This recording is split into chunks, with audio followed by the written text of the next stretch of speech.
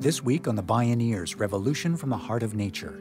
You could say that our justice system harms people who harm people to show that harming people is wrong. Restorative justice is a justice that heals. It's restorative justice, from harm to healing, this week on The Bioneers, Revolution from the Heart of Nature.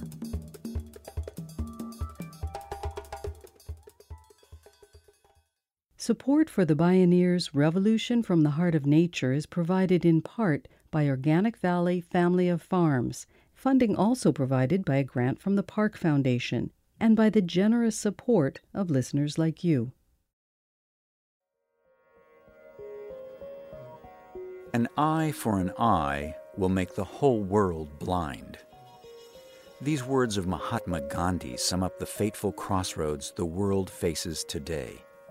Over the past half-century, the U.S. justice system has substituted rehabilitation with retribution. From Congress and the courts to the executive branch, the message has been clear: mass incarceration, the war on drugs, the militarization of police, mass surveillance of everyday life. Make no mistake, the scales of justice have tipped radically against the poor and people of color, especially African Americans. It's no accident this trend began gaining traction coming out of the civil rights battles of the 1960s. Today, the racial justice movement in the U.S. is successfully using a relatively new tool, restorative justice. It arrests the cycle of youth violence and incarceration early in schools and juvenile justice policies. Young people of color are taking the lead, transforming schools and their communities. This is Restorative Justice, from Harm to Healing, with Oakland attorney and Restorative Justice Pathfinder Fania Davis and Restorative Justice for Oakland Youth Advocate Cameron Simmons. My name is Neil Harvey. I'll be your host. Welcome to The Bioneers, Revolution from the Heart of Nature.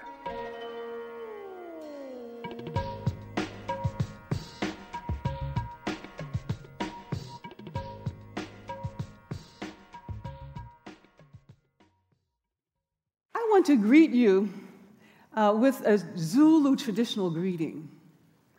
Sawubona, sawubona.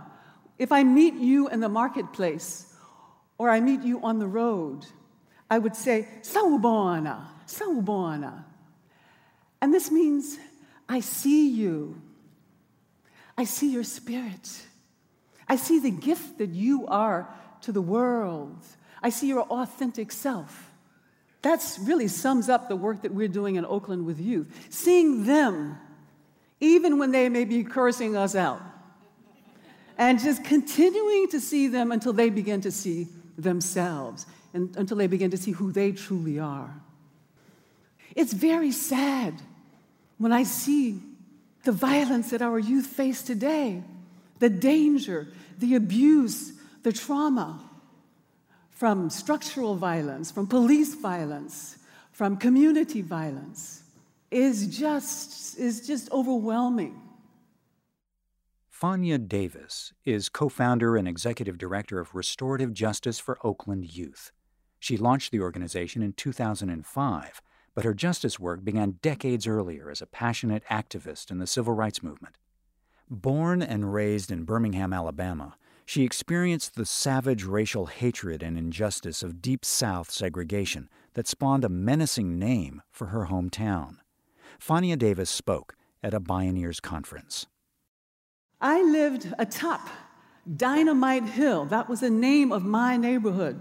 It was called that because of all of the bombings that took place in our neighborhood for black families who happened to move in, pushing the color line. And of course, Birmingham was called that because of the many, many bombings of churches and of people like Reverend Shuttlesworth and others who were leaders in the civil rights movement. Two of my closest friends were killed in the Birmingham Sunday school bombing. And I want to honor them. I want to invoke their names right now. Carol Robertson, we honor you. Cynthia Wesley, we honor you. And all that I do today is in remembrance of you, to honor you. It was dangerous for me as a child growing up in Birmingham on Dynamite Hill. because of racial violence, the violence of the Ku Klux Klan. So I left the South as an angry warrior. I was involved in almost every major movement of the end of the 20th century. The Black Power movement, the Black Nationalist movement, and at one point, I was so anti-white that when my brother, who was in the National Guard at the time, brought a colleague home with him who was white, I stood in my doorway. You cannot bring him in here. Of course, who does that remind you of? That reminds me of George Wallace, right? Yeah, who stood in the doorway of University of Alabama to keep Arthur and Lucy from coming in. I was filled with rage. I was a warrior for justice in a way that privileged anger and rage. In 1969, during the FBI's Scorched Earth campaign against the Black Panther Party, police broke into Fania Davis's home and shot her husband, who nearly died. Her sister, Angela Davis, also a Panther member, was put on trial a year later for attempted murder and conspiracy. She would later be acquitted.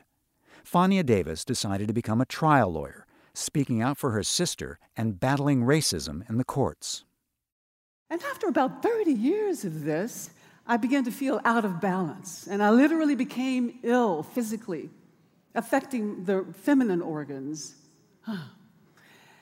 I intuitively knew that I was being asked to rebalance myself, to bring more feminine energies, more creative energies, more spiritual energies, and more healing energies into my life.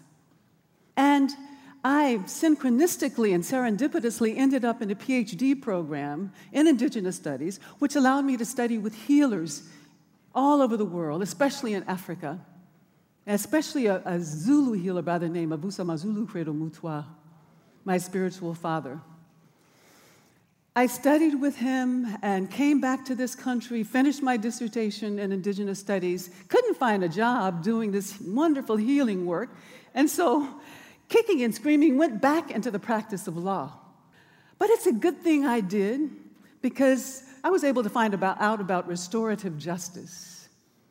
Restorative justice is a justice that heals. You could say that our justice system harms people who harm people to show that harming people is wrong. Huh? And what happens?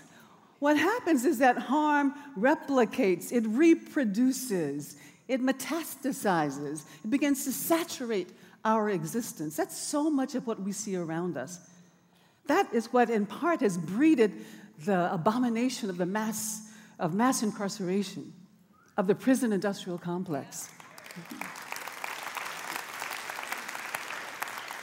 We know that harmed people go on to harm other people. Studies show that if you have experienced trauma, even observed trauma, if you don't heal that trauma, you're going to go on and hurt someone else or hurt yourself. And it goes on and on and on. So restorative justice recognizes this, rooted as it is in indigenous principles of healing and of reconciliation.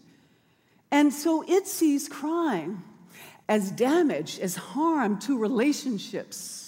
And justice, therefore, must heal that damage and repair that harm. So restorative justice seeks to heal the harm rather than replicate it. So when I found out about this wonderful healing justice, it was an epiphany for me, because I realized I could be the lawyer, the warrior, and the healer all at the same time. All at the same time. Yes. So it was an incredible moment in my own personal journey into wholeness. And that is the foundation upon which I do the work that I do today. Fania Davis educated herself about restorative justice. She traveled around the world attending conferences and worked with movement leaders. She was especially inspired by meeting Archbishop Desmond Tutu, who in 1995 became chair of the groundbreaking Racial Truth and Reconciliation Commission in South Africa. I really wanted to go to Africa to do this work, to war-torn regions in Africa. And Mbeki, who was the president at that time, said, "Oh yes, come, we need you. The people are knocking down our doors for this reconciliation work. Come, come." But did he ever offer a job? No. So I found myself frustrated. But then a friend said, Fania, Oakland is Darfur. Oakland is those war-torn regions of Africa.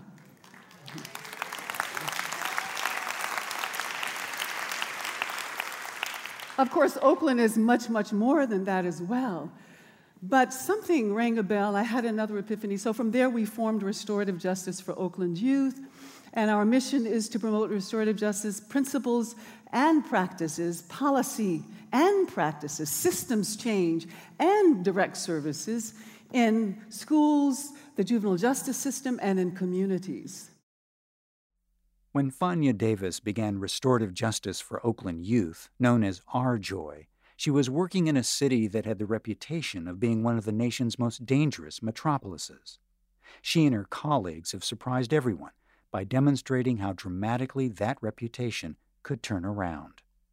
We had one school pilot starting in 2007 that succeeded in completely eliminating violence, in increasing test scores, in reducing suspension rates by 87%. Yes. And that got the attention of the entire school district, and within a couple of years, with some organizing by youth and these amazing outcomes, the Oakland Unified School District passed a resolution adopting restorative justice as official school policy. Thank you. Restorative justice is versatile because it's a worldview and a practice. Today it's being successfully used in domestic violence cases, community disputes, and workplace conflicts. Judges and district attorneys are applying it to reduce recidivism rates in prisons and the juvenile justice system. What R-Joy is now showing is how restorative justice can transform public schools with an upstream intervention that interrupts the cycle. At the heart of R-Joy's process are various types of facilitation circles, such as the Welcome and Reentry Circle. It's for youth who return to school after an absence, often because of suspension or incarceration. Again, Fania Davis. We also have community building circles that very often happen in the classroom. Everyone on the school campus is trained in restorative justice, and teachers do community building circles, value circles, talking circles, celebration circles in the classroom. And then we have conflict circles as an alternative to suspension, as an alternative to school-based arrest. It is these kinds of circles that begin to interrupt the school-to-prison pipeline. Reducing suspension rates is huge because we know that when a child is suspended only once, their chances of being incarcerated triple, and their chance of dropping out doubles. And if you drop out, your chance in Oakland is 70% that you will be incarcerated. And all of the state prisoners in California and around the country, of all of them, 75% are high school dropouts. So this work that we're doing in schools is a real upstream intervention that's meant to interrupt cycles of mass incarceration, racialized mass incarceration, and also the school-to-prison pipeline. Fania Davis works with Cameron Simmons, a young man who engaged with restorative justice when he was 17 at Oakland's Ralph Bunche High School after years of conflict with teachers. Simmons shared his story on a panel with Davis. I've been suspended from various schools starting back to the age of 4. I have a total of over 150 in-school, out-of-school suspensions, a total of 4 expulsion hearings, 3 expulsions, and I was on probation from the age of 13 to 17. The first time I was ever suspended, I was suspended for theft of my own candy. At the age of 4, we usually start preschool, and, as a normal preschooler, I'm not used to being without my parent. So my mom would give me candy. My favorite was a pack of original Skittles, the red pack, Being 4, my attention would be more on the Skittles than school, I guess. So my principal took my Skittles away from me, put them in his office, and I seen him lock his door. Me being 4, I knew I couldn't unlock the door, so I grabbed a chair, put it against his wall, and I climbed through the window, grabbed my candy back, and that was my first suspension for theft. That was just the beginning of an escalating cycle of punishment that Cameron Simmons experienced throughout his years in school. He spoke with us at a Bioneers conference. I was in the 4th grade, and I forget what assignment we were doing, but my mom always taught me, there's no such thing as a dumb question. If you have a question, 9 times out of 10, somebody else has that same question, so you should feel free to ask. And you being my teacher, I should feel comfortable asking you, So I asked my teacher about the assignment, and she made fun of me in front of the whole class, which angered me. And I flipped the desk and walked out in the 4th grade. I got suspended. She told the teacher that she didn't do anything, that I was just irate. I was just, mad over no reason. And I just flipped the desk and left, You were brought up, before this thinking some way, and you go to school and they teach you that stuff that you've learned at home, the person that you thought you were, you might not really be that person. You might be a bad person. I've had teachers tell me that maybe I shouldn't go to school. That maybe that's not for me. Cameron Simmons' school days devolved into a vicious cycle of perceived crime and punishment. When he was 13, playing in the lunchroom, he threw a pint carton of milk at a friend. The principal called the police. Simmons was charged with assault with a deadly weapon and put on probation with an ankle monitor for 4 years. He dropped out of high school and left home. He began living in abandoned apartments, falling in with gangs. Then, when he learned that Ralph J. Bunch High School in Oakland was implementing restorative justice practices, he decided to give school one last try. He could tell right away it was going to be different. For starters, the teachers took the time to warmly welcome each student. My first circle was my first day. The assistant principal put me in the restorative justice room with my mentor now. I forget what the circle was about, but it was for the men at the school, and we were talking about our feelings. A circle of men talking about their feelings in Oakland, it's not really heard of. They let you know that it's okay. Whether you want to cry, whether there's something going on in your community, whether there's something going on in your family, like they're there to listen, and they're there to help.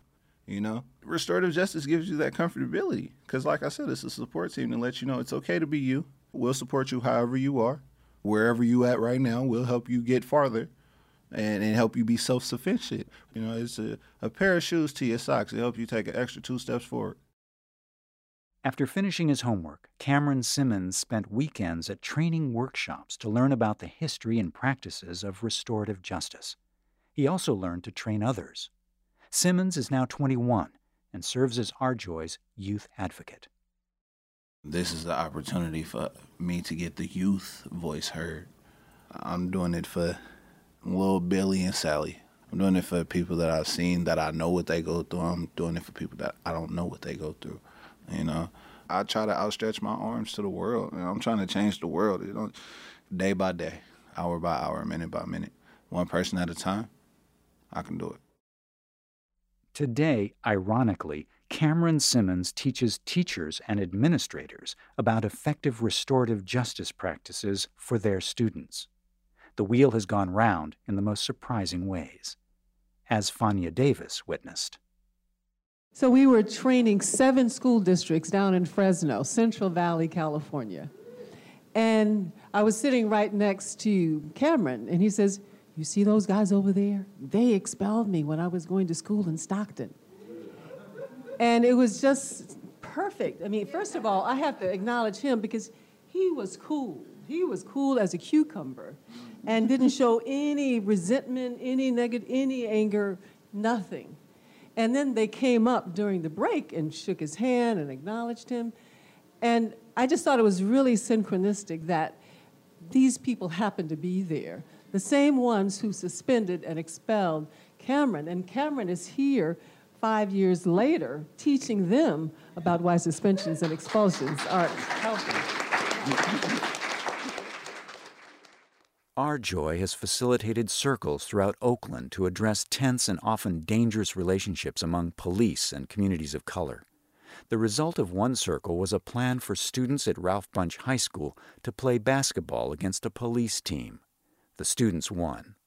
Some of the officers became mentors for students, seeing them after school and in the evenings. Some Oakland cops are now participating in Arjoy trainings. After they graduate, our Joy students are returning to their high schools to facilitate circles. Cameron's story, like many others today in Oakland, shows how replacing the vicious cycle of harm with a virtuous cycle of healing can restore not only justice, but people and peace.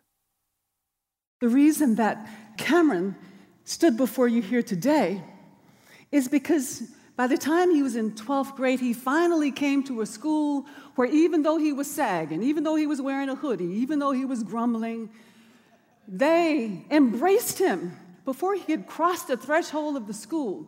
The principal, the vice principal, even the school security officers. He came into the principal's office, and she looked at his jacket of 150 suspensions and multiple arrests, and she invited him to tear it up. Tear it up. Mm-hmm. Yes. He thrived. He graduated with a 3.7 average.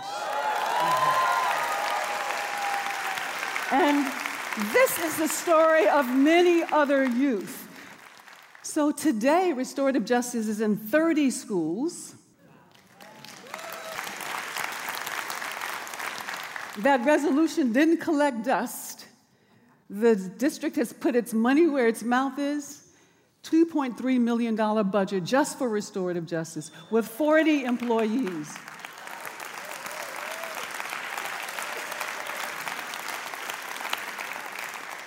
And now the Oakland Unified School District is looked at across the nation as a model of restorative justice, of school-based restorative justice.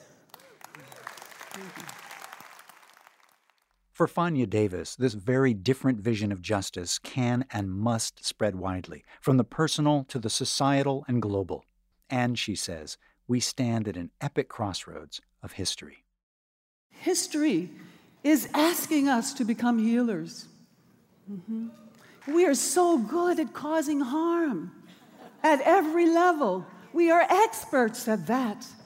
And it's become clear on every level, ecologically, socially, on every level, that if we don't learn to become healers, all of us, not just the acupuncturists and not just the medical doctors and not just those who heal the human body, but history is asking all of us to become healers wherever we are. So I want to thank you for answering history's call so that we will have a future for the 7 generations to come.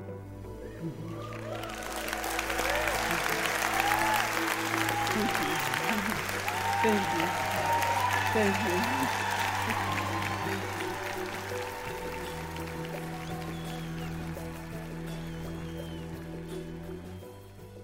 The recidivism rate in California prisons is 70%, costing taxpayers over $46 billion annually. About 75 to 80% of prisoners nationally are high school dropouts. The justice system is a bust, and we now know it starts with a school-to-prison pipeline. Fania Davis and Cameron Simmons are showing how restorative justice can change all that, and why history is calling upon us all to become healers. Restorative justice, from harm to healing.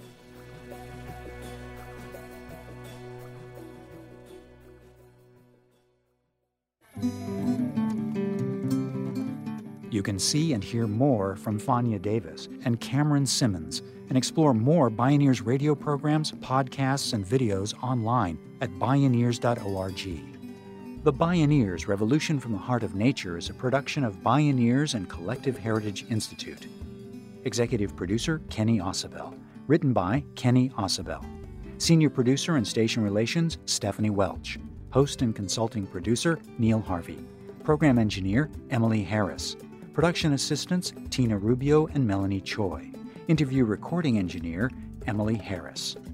Our theme music is co-written by the Baka Forest people of Cameroon and Baka Beyond from the album East to West.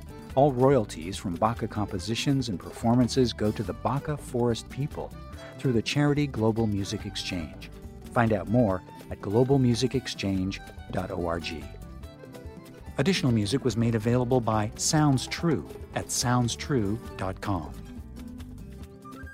The opinions expressed in the Bioneers Revolution from the Heart of Nature are those of the presenters and are not necessarily those of Bioneers and Collective Heritage Institute, the underwriters, or this radio station. My name is Neil Harvey. Thank you for listening. I invite you to join the Bioneers in inspiring a shift to live on Earth in ways that honor the web of life, each other, and future generations.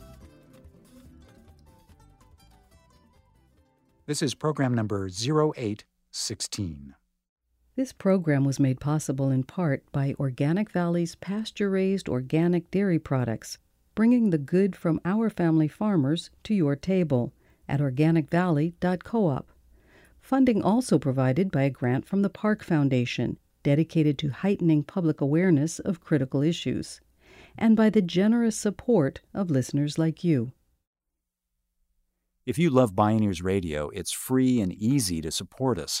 Just take a moment to post a review on our podcast on iTunes, Google Play, or wherever you find our show online. You'll be helping other people find and enjoy these incredible thinkers and storytellers. And thank you for helping us out.